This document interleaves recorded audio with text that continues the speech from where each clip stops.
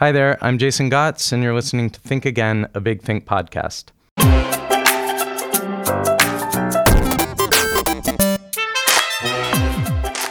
Adult life, with all its schedules and responsibilities, can turn into a kind of library of locked boxes. The ones we open every day sit on a shelf at eye level, their keys clipped to a carabiner at our waist, set the alarm, pack a gym bag, pick up milk for the kids. But on the lower shelves and in the dusty back rooms, there's an ominous jumble of odd-shaped containers. They hold the stories that don't fit so neatly into the skin we've decided to live in. Maybe we've misplaced the keys, or maybe we've deliberately lost them. My guest today keeps all the keys close at hand. In his stories and graphic novels, worlds collide, and, as the fairy Ariel puts it in Shakespeare's Tempest, they suffer a sea change into something rich and strange. The walls of reality are permeable, and dangerous magic is always seeping through. Neil Gaiman is the author of the Sandman graphic novels, The Graveyard Book, Coraline, American Gods, and many other wonderful things. His latest is a marvelous retelling of Norse mythology, with most of the nasty bits left in. Welcome to Think Again, Neil. Thank you so much. So I'm very glad to have you here, and I think it's probably just going to make sense if we clear the air right now and say that I'm probably one of those many annoying fanboys that you meet all the time. I was obsessed with Sandman back in college, and thanks for that. It totally changed the way I think about stories and writing. You are so welcome. It's never annoying. You would think it would get annoying, and instead it's always nice. You know, there's when you're writing on your own, and you're making stuff up, and it's just you in a room, and people coming up to you and saying thank you and telling you that the story's meant something to them, it never gets old. It never loses its luster. It's always wonderful to hear. Yeah, I mean, it makes sense, I suppose. I mean, you write because there's something in you that wants to say something to other people, but you write mostly alone in your writer cave. Yeah, and you're making stuff up that has personal relevance to you, and if you're doing it right, it will extend beyond that. I did an interview the other day about Coraline, the children's book that I had published back in 2002, because it's being turned into an opera right now by the Royal Opera in the UK. Wow. And they were asking huge general questions about Coraline. And I had to sort of say, well, yes, all of these things you're saying are true, but I wrote it for my daughters. I wrote it, I didn't know if it was going to get published. I just wanted to write a book that would tell them what I knew about bravery, what I knew about, all of the stuff that I'd learned. The idea that being brave doesn't mean you're not scared. Being brave means you're absolutely terrified and you do the right thing anyway. Right. And so I didn't do that going, 20-something years from now, I will have adult women coming up to me in tears telling me that Coraline was the book that got them through abuse or got them through bad places or got them through the death of a parent or whatever. And that wasn't there in my head when I wrote it. I wrote it as a gift for my daughters. Do you feel like you've been able to do that consistently all the way through? Do you feel like everything you've been able to write, or the vast majority of it, has come out of that kind of place? I mean, that you've had either the professional wherewithal to choose projects that allowed you to do that, and or the closeness to your heart to make those decisions in a way that you've been happy with? I think I'm really lucky. I've had a kind of anti-career. In order to have a proper career as a writer, what you're meant to do is find the thing that you are good at or that people are interested in, and then just do more of that forever. And you happen to write a doctor-nurse romance and people like it, and you then write 400 doctor-nurse romances, whatever, and that's what you're meant to do. In my case, I've been so all over the place from the beginning, which may actually have a lot to do with having started out in comics, right, which is a medium that people mistake for a genre. Right, okay. Can you say a little more about what that means? Sure. Yeah. So comics is simply a medium. It's like prose. It's like film. It's a vase that you can pour any kind of liquid into. Right. But people think of comics as a genre, right. as it's just this one thing. So I got very spoiled in Sandman. If I wanted to do a contemporary thriller or horror, I could do it. If I wanted to do a historical story, if I wanted to do high fantasy or low fantasy or folk tale or Shakespearean drama, whatever, right. I could do it. And because it was all comics, people just assumed it was all the same thing. And I think walking away from Sandman when it was done just left me with the idea that the most important thing for a creative writer is to have the freedom, the creative freedom, to do whatever you want to do next.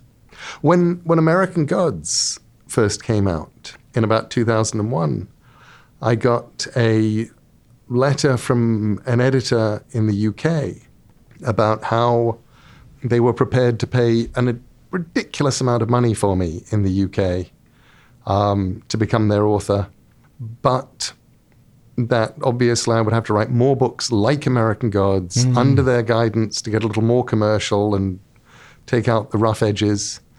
And I looked at it and go, no, the rough edges are the bits that I love. And why? And I've already written that book. And maybe in 15 years, 20 years, I'll go back and do a sequel. But I have no desire to keep writing that book for the rest of my life. I would stop writing. The joy for me is I can do anything. I love the fact that in my head right now, I'm working on an adult novel. And when that's done, I want to write a very silly book about frogs in Central Park for kids. And like a picture book? Or it'll be a sort of a chapter picture book. It'll definitely have, it needs pictures, but it'll be a sort of a chapter book for kids. The adventures of a bunch of frogs having to... Is it that your brain is just populated by stories that you want to write, or are there periods when there is not a story, and yet your personality and temperament are such that that doesn't happen? By the way, I'm totally psychologically outing myself. I'm the guy that's going to sit there going, "Oh my God, what do I do next?" Which you're always allowed to do. I've always got a holding pattern of at least 5 things that I would love to do next, right. And the question is which one's going to land right first. You know, there's an alternate universe that I could look back on in which I wrote all the novels that I decided not to write or wasn't ready for or seemed like a bad idea the week that I was ready to start or whatever. And I'm sure I would be just as successful, perhaps more so, but I like the one that I'm in. So how do you pick and choose among them? Is it like intuitive, just kind of, this is what I'm going to do now? Or mostly I think it's writing a book is such an enormous commitment of time and emotion. You know, if I don't encourage people to become writers, I will happily give advice to anybody who says, okay, I want to be a writer, what do I do? I will give you all the advice. But the truth is, if you can find another job and you'd be happier doing that other job, go do that other job. Writing is a weird, lonely, slightly odd profession. You know, you're sitting in a room pretending to be lots of people that you're not, and you're all alone, and you're trying to make yourself excited and make yourself cry and pretending to yourself that you don't know what happens next, or really not knowing what happens next. And this is going to go on for week after week and for month after month until this thing is done. And then somehow, 2 years worth of work is going to produce this thing that most people can read in a day. Right. Right. It's a very strange profession, but it's a really interesting one and one that I love. But if you can do something else, why not? I guess the thing is about the people who love it, and you can correct me if your experience is different, is that writing or, making art of any kind is the only place where they know how to surprise themselves, where they know how to kind of go into a space where they don't know what's going to happen and then be like, holy crap, wow, that happened. It was so interesting. I gave a talk yesterday. I was interviewed by Michael Chabon up at Perches at SUNY. And afterwards, I did a little signing and talked to all the students. And one of them said, she said, I keep starting novels and I get halfway through and then the characters, it doesn't seem to be going where I planned. So I abandon it and I start a new one. What should I do? And I said, you should follow it to the end. It's a living thing. It's okay for them not to go where you planned. Find out where it's going to go. Yeah. Think of it, it's like you planted a seed and you're there watering it every day and you're there tending it, but you don't know what the flowers are going to look like until you actually get there. Do you write that way at the level of plot? Because it's always seemed to me that what happens in your stories is fairly tight and crystalline. I can think of other literary writers who seem to meander about more in character digressions and scenery and whatever. But when you're making plot, is that emerging for you as well as you're writing, or is it kind of fully formed? No, plot emerges. Yeah. I mean, good plot should emerge. For me, the process of writing a book is probably closest to saying, I am in New York right now. I'm going to hitchhike to LA. And a bunch of things that are going to happen. Right. You know the general shape of the journey. You don't know every incident that'll happen on the way. You don't really know where you're going to wind up at the end. And the only thing that will become certain is when the journey is over and you look back at it, it will feel inevitable. I like to start a novel knowing more than the reader does about what is going to happen. Yet, there's always a point where I'll go, and then stuff happens. Right. And if I've plotted out the stuff that's going to happen, it's still going to happen in its own way and ignore the plot. I remember writing Anansi Boys years and years ago and loving writing it. I was having the time of my life, and then suddenly one of the characters murdered another. And I went, well, hang on, this is a good-natured farce. How can I have a good-natured farce in which one of these characters has murdered another? And it's not a good thing to have happened. It's a bad thing. And we liked her, and I didn't know this was going to happen. And I stopped writing for a couple of months while I just thought about what did this mean? What was going to happen next? That all of these things that I'd expected were going to happen in the book, in terms of where the action was located, it was all going to be located in the same place that I thought it was going to be. But now I had these wild elements that I didn't know about. And I had a bad guy who was an awful lot badder than I expected. And there was something in you that insisted on murdering that character and then dealing with the aftermath rather than saying, no, I'm not going to do that. It was one of those things where I went, hang on, she's going up in an elevator. If she goes and talks to him, he will kill her. Which hadn't occurred to me. I thought, I'm just going to increase the weirdness of this plot by having her confront him, and that'll be fun, and I wonder what will happen. And it's like, oh, okay, that's what's going to happen. And in order for it all to work, I'm genuinely never certain, and I almost don't think it matters whether I somehow know it and I'm hiding it from myself, or I'm putting the blocks there, and when I get to the final place, because humans are pattern-making creatures, we find patterns and we make patterns, I suddenly go, oh, hang on, I can link that little dot over there and that little moon-shaped thing over there, and if I draw a line between them, it suddenly becomes a beautiful giant pattern. I'd miss that. Yeah. And I don't know, but it's okay not to know. You've done a lot of collaborating, like from the comics where other people were drawing them, or Dave McKeon's amazing covers, to, I guess, Neverwhere started its life as a TV series and then became a novel. And there's something you say in the preface of that, where you're talking about how the TV series, you're like, it's great in all of these ways, but it kept not being the thing that I wanted to share with people. And so I guess I wanted to ask you about that, like how, in all of these collaborations, how you kind of manage that push-pull, if it even is a push-pull, with like what the story you want to tell, and then all these other voices and producers and blah, blah, blah, given how kind of close and personal the work is for you? Um, That was like a monologue. That was. I'm just trying to figure out what the answer is. And I'm not coming up with anything simple other than, you do it. It's what you do. There's not even a, how do you do it? Has that been a pleasant process for you? You seem to be somebody that actually enjoys that aspect of, in some ways, of giving your work out to others. I love collaborating. Yeah. I've always loved collaborating. And by the same token, I love being in complete control. Right. And what I really like in life is the balance. It's why I'd love doing comics, because here's me, and here's an artist and a letterer and a colorist and an editor, and I'm on the phone every day, and I'm writing scripts, and I'm doing stuff, and I'm sending stuff out, and I'm getting stuff back. Right. That's wonderful. Writing a novel with somebody else, it's great because you get to talk to somebody on the phone all the day, and you write and you send each other bits and you make each other laugh, and that's marvelous.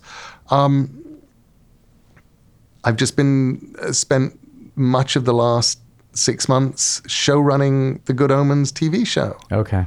And I'm dealing with a cast of about 300 speaking parts. Wow. And a crew of several hundred, and office politics at the BBC and office politics at Amazon. And I'm having to, learn all these skill sets I didn't possess, and meanwhile making things go on in every different direction. And it's like running around juggling plates, spinning plates and juggling them. But what's great about that is what I'm loving now is the little voice in the back of my head that says, and when this is done, you're going to write novels, and you'll go back into a nice room, and it's just going to be you.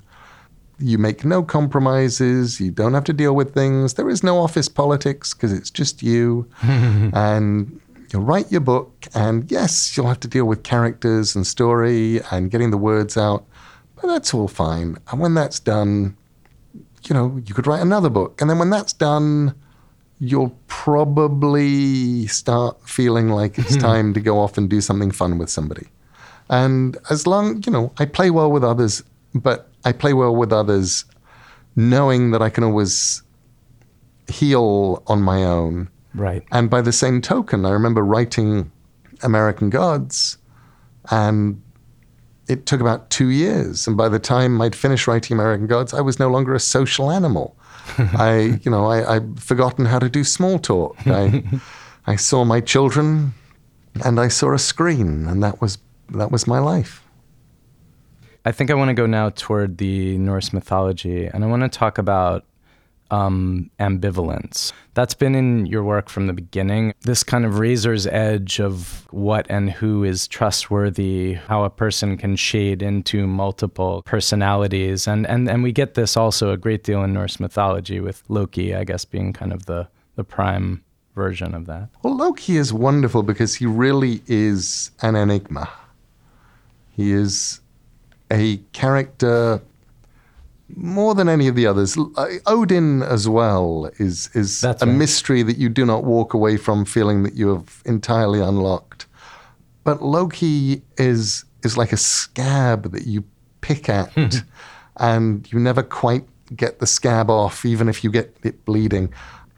He begins the stories as a kind of a sitcom character. In the sitcom of the gods, Loki's the one who says, hey guys, I've got an idea. Why don't we do this? And all the gods go, that is a stupid idea. That would get us into trouble. And he goes, no, it won't get us into trouble because I have a foolproof plan. Da da yakety yak. Right. And the gods go, oh, you've got a point. Okay, let's do that. And then when it all goes wrong, they go, whose idea was this? And Loki goes, wasn't me. And they go, actually, it was you. And we'll tell you what, we're going to kill you painfully unless you get us out of this. And Loki goes, right. And so he gets them into trouble and he gets them out of trouble. And it's great fun. And then it gets darker. Then a couple of things happen. He has these children, 3 strange children, Right. with a giantess named Angrboda, and she gives birth to the Midgard serpent and to Fenris wolf, this giant wolf who will eat the sun and murder Odin, and to Hel, this half-living, half-dead goddess who's going to rule the world of the dead.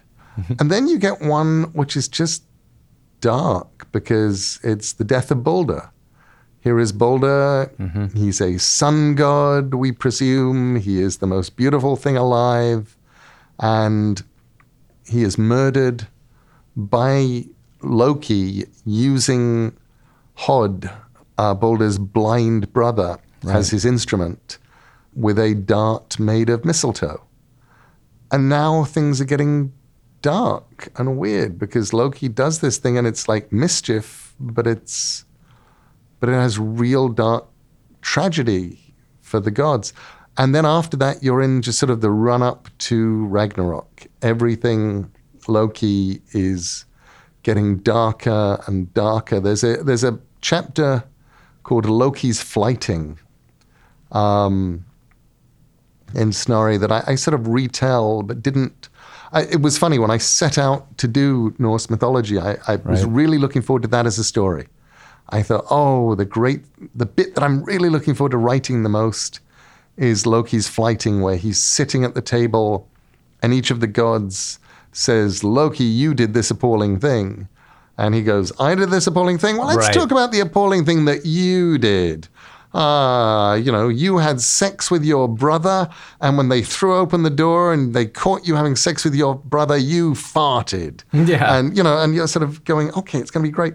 And then when I got to that point in the story, I actually went, dramatically, if I go there and do the full flighting now, the story that I'm telling gets thrown off. And I just sort of described in a paragraph him telling these appalling things and upsetting the gods, because really where I needed to go, I felt dramatically at that point, was following Loki into the mountains, hiding from the gods, and then escaping in the form of a salmon and getting caught and eventually getting dragged beneath the ground where he's bound underneath the earth in the entrails of his son, while his wife holds a bowl over his face and a serpent drips of venom into the bowl. And it's a huge bowl, but when it is full, she has to empty it. And during the moments that she is away from his face, emptying the bowl, the venom hits Loki's, drops on his face and into his eyes, and he writhes in his bonds under the earth, and that's what makes earthquakes.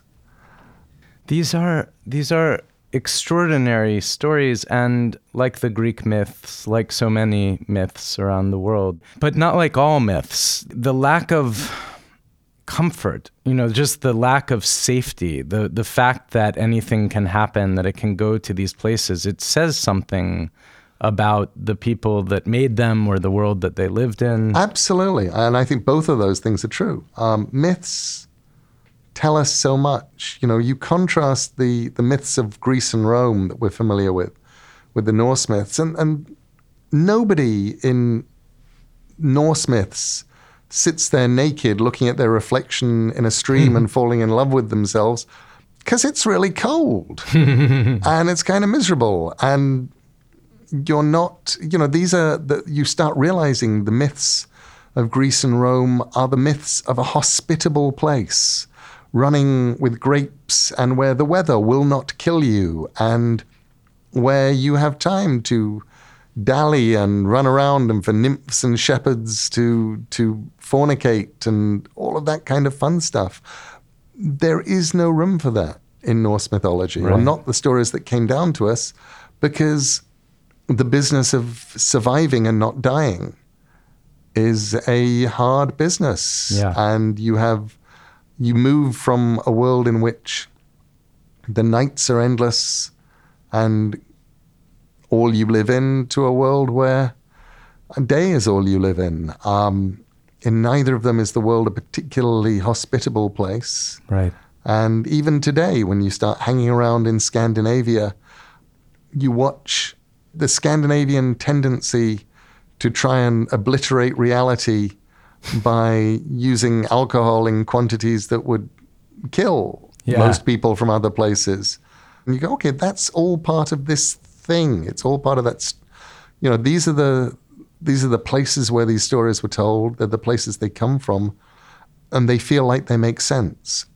Speaking of alcohol, there's this wonderful moment in the Poetic Edda, which is, I guess, so the Norse myths are primarily in two books, the Prose Edda and the Poetic Edda, and then there are other myths as well. But in the Poetic Edda, there's this moment. It's sort of a list of bits of wisdom, and it says that alcohol isn't as good for people as they think it is, and it's when you start drinking, it's as if a memory-stealing bird has flown overhead. I love the wisdom of that. There's just it's filled with these glorious pieces of wisdom. I stole and just plonked straight down in there. Was the line, he said nothing. Seldom do those who are silent say the wrong thing. Right. And you're going, that's true, actually. But again, it's gloriously Scandinavian. Yeah. You're not going to go to Italy and say, seldom are those who are silent say the wrong thing, because the whole thing is you gesticulate and you talk and you build up words, and there are very few silent characters in the world of Greek and Roman stories. That's right. Nor should there be. Yeah, I mean, also suspicion. There's a lot of suspicion. I mean, in that same bit that I'm talking about in the Poetic Edda, it's basically, there's all of these, it's like, don't fully trust people. If you trust someone and they betray you, then you betray them. Yep. Like, there's a lot of tit for tat, a lot of like keeping score. And it was historically the way that it worked. It was a world in which you didn't imprison someone for murder. Right. You just made them pay. Somebody murders your wife, you have two choices. You either murder them in return, and then somebody from their family murders somebody else in your family, and this keeps going. Or you turn around and say, actually, the official price for a wife is 50 pieces of silver, and please deliver 50 pieces of silver. And they say, yep, sorry about that. Here's your 50 pieces of silver. And you go, good, we're now on good terms. Unless I now decide to murder you and start the whole thing again. But you're in a world where methods of behavior are very odd. You start reading, you'd imagine from reading the Norse myths that probably people were big on, manly single combat and facing their enemies in noble battle. And in fact, most things in the sagas seem to actually get resolved by people creeping up in the night and setting fire to your house, which is a much safer way of getting you out of the picture. And then you have sort of like Thor's incredible manliness on the one hand, and kind of noble stupidity, contrasted with Loki's sort of untrustworthy intelligence. Absolutely, both as methods of getting things done. Yeah, and I think it's interesting in terms of who you trust and who you pray to, that Thor has hundreds upon hundreds upon hundreds upon hundreds of places named after him in Scandinavia, in the UK, in the places where the Vikings came. They'd name towns, they'd name areas after Thor. There's almost nowhere named after Loki. You go, okay, that would have been bad luck. But like Odin, who was also pretty sneaky in his way, right? He was worshipped. He gets worshipped, and Odin, there's a sort of weirdness to Odin worship, because one of the things that becomes very obvious from the beginning, from reading the original creation myths, is that Odin, he was one of three brothers, for example. His brothers disappear from the story almost immediately. Historically, we have people like Tyr, who was the an ancient Scandinavian Germanic battle god Right. who was obviously boss god at some point, and he drops away and becomes less and less important. We still have his name in Tuesday, Right. but he just fades off into the background.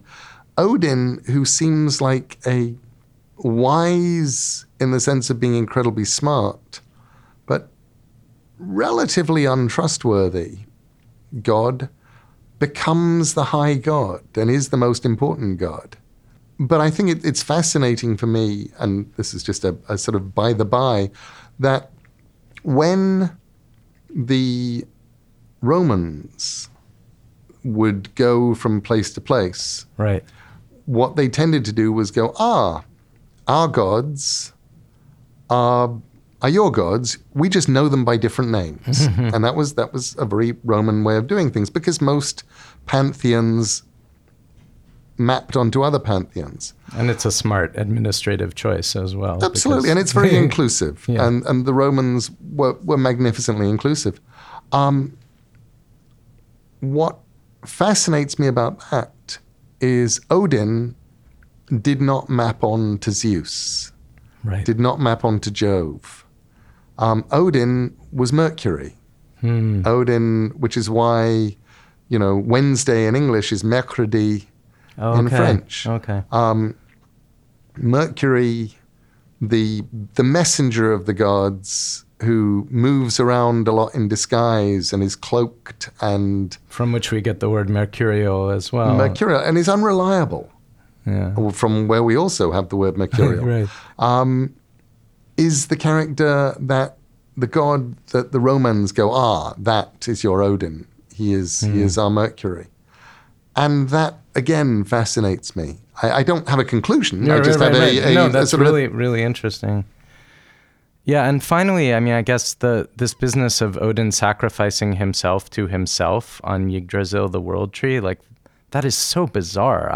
He sacrifices himself to himself in order to gain magic. That is just one of the most eerie and bizarre things I've ever seen in He fiction. hangs on that tree for 9 days.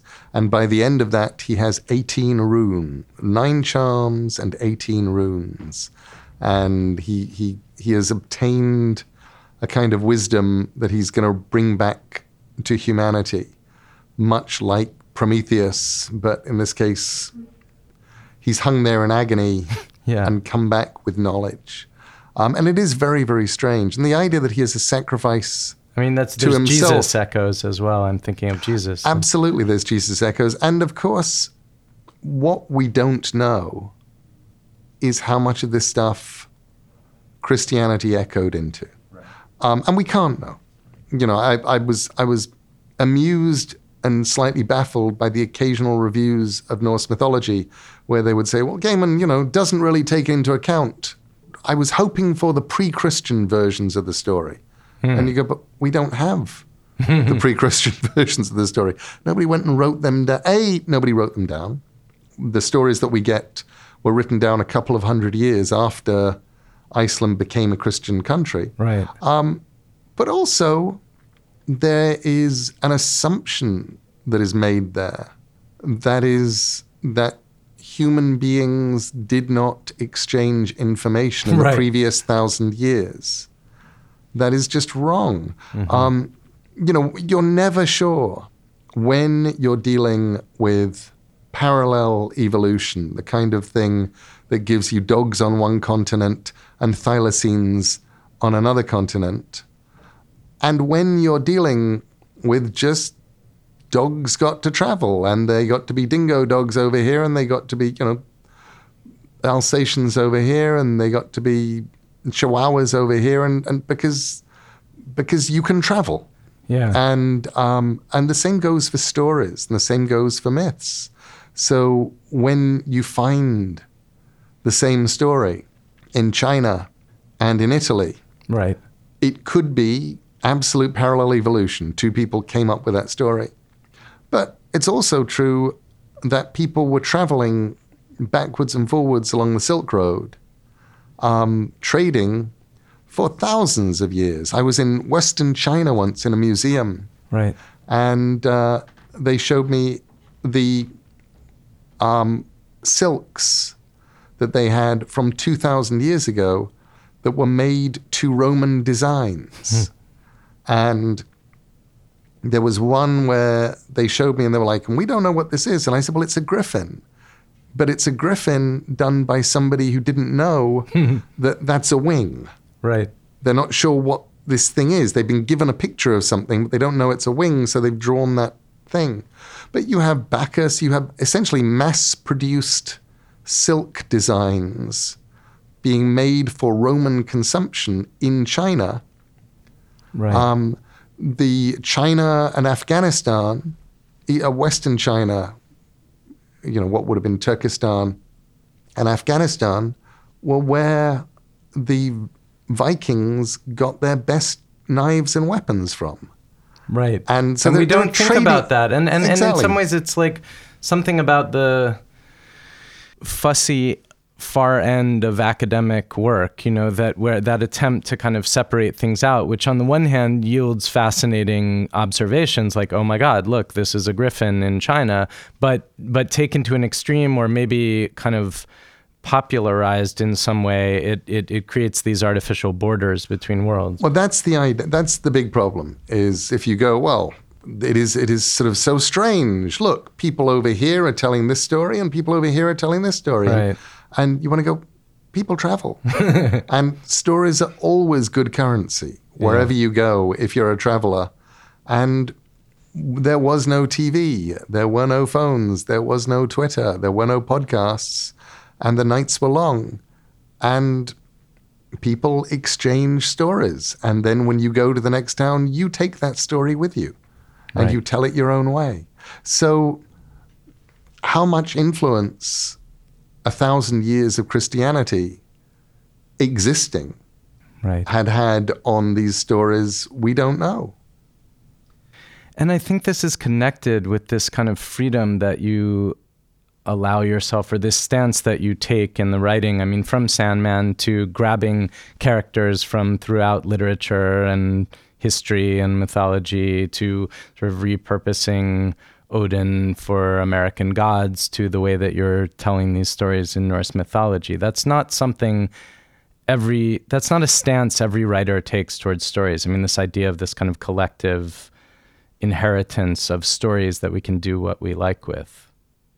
I tend to view stories as belonging to the human race. I think that humans are, one of the things that makes us fantastic is we are a storytelling, art-making race of entities. We don't get to listen to cat stories or dog stories or whale stories or great gorilla stories, but we have human stories. And as a human, I love getting to retell stories, and I love, if I can, getting to add to the stories that exist. You know what this is making me think of? Like, I remember like as a young person emerging into a sense of writing, like, and writing poetry and sharing it with others, right? And just suddenly having this realization at some point that both in speech and in writing, the English language was mine to do with as I pleased. And so then you'd get someone pushing back on you because you were using some colloquialism or something deliberately that you had actually chosen to use, and then just knowing, like, no, this belongs to me, just as it belongs to you. It's one of those marvelous discoveries. And it's like understanding grammar. It's at the point where, you grow up with people saying, well, you mustn't split infinitives. If you split an infinitive, it means you're stupid. Star Trek going to boldly go. How can they go to boldly go? It's a split infinitive. They should have said boldly to go or to go boldly. And then at some point, you're an adult and you start reading up on this and you're going, hang on, you couldn't have a split infinitive because in the 17th century, a bunch of English academics decided that the rules of Latin grammar applied to English, a completely different language. Right. And in Latin, an infinitive is one word. And in English, it's two words. It's the word to and then to go, to love, to sing, to dance. And because that was one thing in Latin, they were like, it must remain inviolate. Nothing can come between the two and the sing. I didn't know that. Or the two and the go. And you go, why the fuck not? It's my language. And look, I can give you examples aplenty from the Bible, the King James Bible. I can give you examples in Shakespeare. I can give you lots of examples before this became a rule. And sometimes you want to say, to boldly go. Right. You don't want to say boldly to go where no man has gone before. That is something up with which I shall not put. Exactly. And you don't want to say to go boldly where no man has gone before, because to boldly go actually gives you the beat that you need to get that little bit out. But I think taking ownership of that is not something everyone does, It's like this, same with the story. It's like this permission, this sense of like, it's mine. And you have to get there. Yeah. And then once you get there, it's easy and it's wonderful. As I knew was going to happen, I used much more than half the time talking about all this wonderful stuff. But let us now go to the second half of the show, which is now the third quarter of the show, and watch one of these surprise videos that our producers have chosen for us and see where the conversation goes. Brilliant. Right. This video is an interview with Barbara Oakley, who's a professor of engineering at Oakland University and the teacher of an online course called Learning How to Learn. And it's called Learning Speeds and Styles. Is Your Mind a Hiker or a Race Car Driver?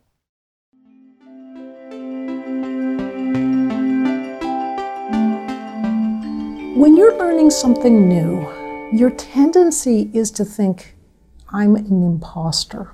I'm just kind of a fake, right? I'm not nearly as good as all these other people who are very far ahead of me in working on whatever you're trying to get started working on. And this is one of the best traits you could have. Embrace your inner imposter. Because what the imposter syndrome does, that feeling that you're a fake and you're not as good as everyone else, is it allows you to open your beginner's mind. So you start looking at things with a more open and receptive way because, well, part of it is you're really unsure of yourself. And so you're really paying attention and really listening. People who approach a new discipline with, I'm just really confident I can do this, which is often the message we hear from society. You should be confident about yourself and your skills and so forth.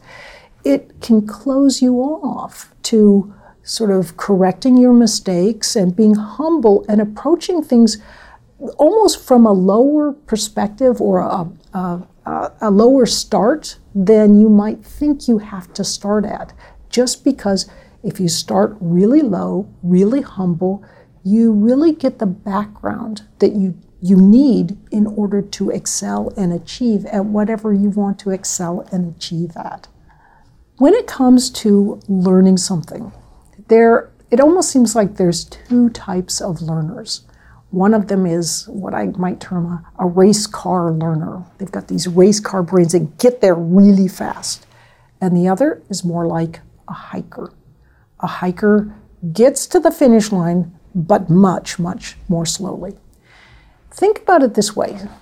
It's depressing if you're a slow thinker to look at these fast thinkers, race car brains, and realize they can get anywhere much more quickly than you. But think about what a hiker experiences as opposed to the race car driver. The race car driver moves really fast, gets to the finish line. Everything's a blur. The hiker can reach out, they can touch the leaves on the trees, they can see the little rabbit trails, they can smell the air, hear the birds. Completely different experience, and in some ways far richer and deeper. So it can help you sometimes. If you're a slow thinker, you think, there's nothing in it for me, I'm not as fast as these other people. You can sometimes see things that those really, really fast thinkers miss just because you're looking more deeply.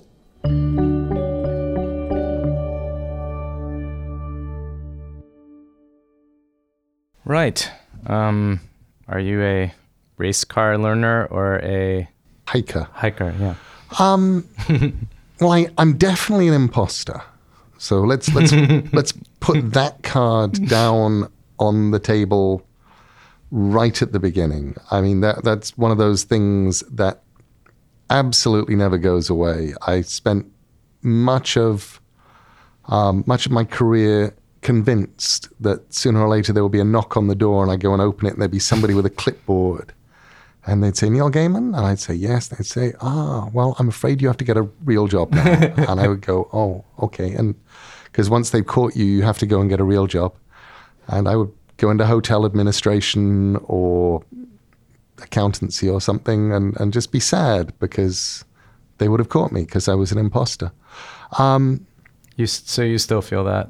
I still feel that. I feel it less since I won the Newbery Medal. Huh. The Newbery Medal in 2008, there's a kind of thing where I felt like I wasn't allowed to have the kind of level of imposter syndrome that I'd had before then because it reeked of a sort of false humility. At the point where they'd given you the Newbery, and I got the Newbery and the Carnegie Medal for The Graveyard Book, it's kind of like, look, if I keep going, I am an imposter.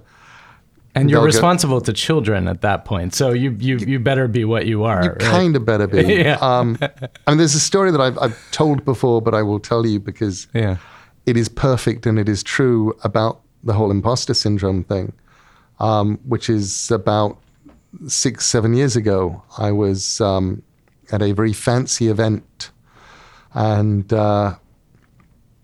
I'd been there for a few days. There were a lot of people. There were Nobel Prize winners. There were writers whose work I had admired, Pulitzer people, and there were also scientists, and there were all sorts of people who I knew and had not known before, just knew by their faces and names, and here I am walking amongst them. And one of them, an elderly gentleman who had already given a talk about, his areas of speciality, and I had run into each other. We had a long chat, sort of short, funny chat about our shared first name and the weirdnesses of Google and things like that. And on the Saturday night, I'm just standing in a corner looking at all these people, and I'm thinking, I am a fake. I do not belong to be here. These are real people. And just as I'm thinking that, the elderly gentleman sidles over next to me and he looks at them and he says, you look at all these people. And I just think, what the hell am I doing here? He didn't say hell. He said, what the heck am I doing here? And, what am I doing? How do I qualify to be here? He said, they all did amazing things. And I was just an errand boy. And I said, you were the first man on the moon, Neil. I think that counts for something. Wow. And I thought, the truth is, if Neil Armstrong can feel like a fake and a fraud and an imposter surrounded by people, and the only thing that everybody at that gathering was certain of was that it was an honor having Neil Armstrong talk to us about the first moon landing. I had a sudden moment of going, there's nobody here who isn't an imposter. There aren't any real people. We're all fakes getting by, and that's just fine. But I guess then what that makes me wonder is like, what the hell is wrong with us? Like, why must we feel that way? I mean, especially if we're doing honest and honorable things, does that keep us honest or something? I think you can turn it upside down and it gets much more interesting, which is, what is wrong with the people who don't have imposter syndrome? You look at Donald Trump's Twitter feed and you're going, this is somebody who actually believes they are the best person for the job, the best person in the world. Like Warty Bliggins the toad in Don Marquis's poem, convinced that the earth was put here to give a beautiful platform for Donald Trump to stand on and be the president. There is no, I don't think he looks around going, what the hell am I doing here?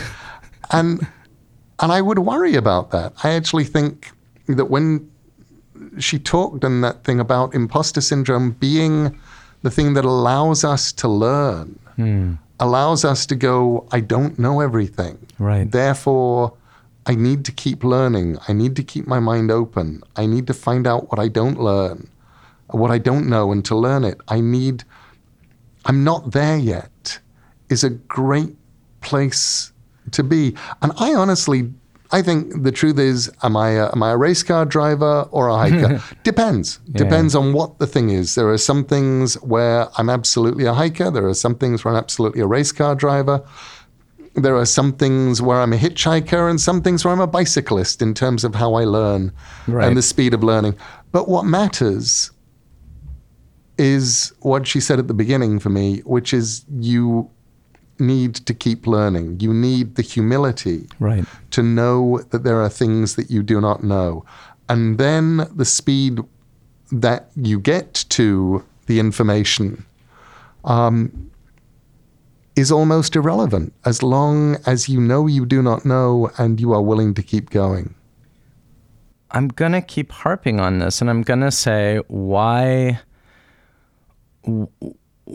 is humility with respect to what you don't know? Why does that require imposter syndrome? I don't know that it requires it. I've never seen it linked before, but I feel it too. I'm just, I really enjoyed her pointing that out. And it felt true. But it felt true in those ways that things in videos often feel true. You go, was that a huge, profound truth, or was that just something that sounded good? No, I'm not trying to pin her down. I'm just saying, I don't know. Life, but in real life, it feels to me like what is true is that in every profession, in every branch of the arts, in every branch of the sciences, you keep learning until you fossilize, until you turn to stone, until there is no room for change. And at the moment where you have petrified, at the moment where you have become the thing you are, you're kind of doomed, because new ideas are no longer welcome.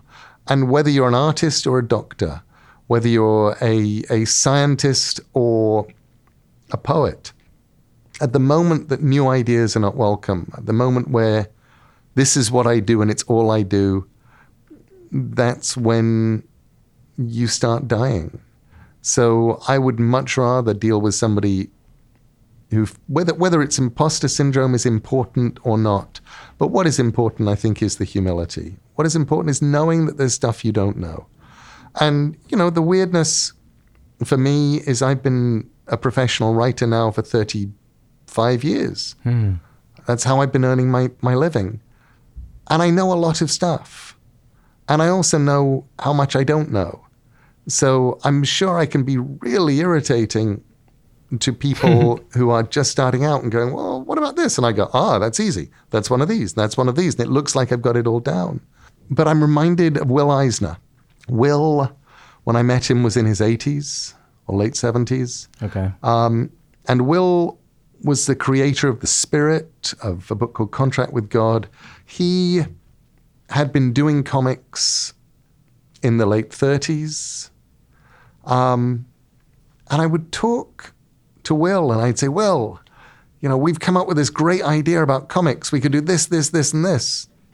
And Will would say, well, when we tried that in 1942, the reason it didn't work, and it was never like you were being stopped. What was great was he was actually saying, look, here is my wisdom, because I've been doing this stuff a lot longer than you, and this is what I've learned. And I remember asking him at the Chicago Humanities Festival, I got to interview him in 2004, 2005, something like that. And I said to him, well, what keeps you going? You are still creating new work every year when most of your contemporaries have long, long since retired or are dead. What keeps you going? And he said, I saw a film when I was a young man about a jazz musician who was seeking the note. And he knew that if he just kept going, one day he would play the note. And he said, and that's what it is for me. He said, I haven't played it yet, but if I just keep going, one day I'll play the note. And he was 82, 83 at this point. And I look at that and I go, that's who I want to be. I don't ever want to go, oh, I've done it all. I want to be one of those people who goes, if I'm really lucky, maybe next time I'll get it right. And that brings us to the end of our time together. Neil Gaiman, wonderful, Jason. Thank you so much. I very much enjoyed this. Thanks for being here. Thank you so much.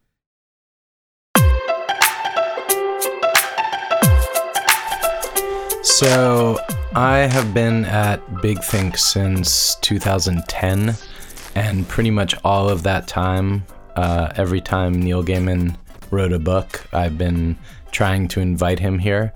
And I'm really glad that it didn't happen until now that this podcast has a couple years under its belt and we could have the kind of conversation that you just heard.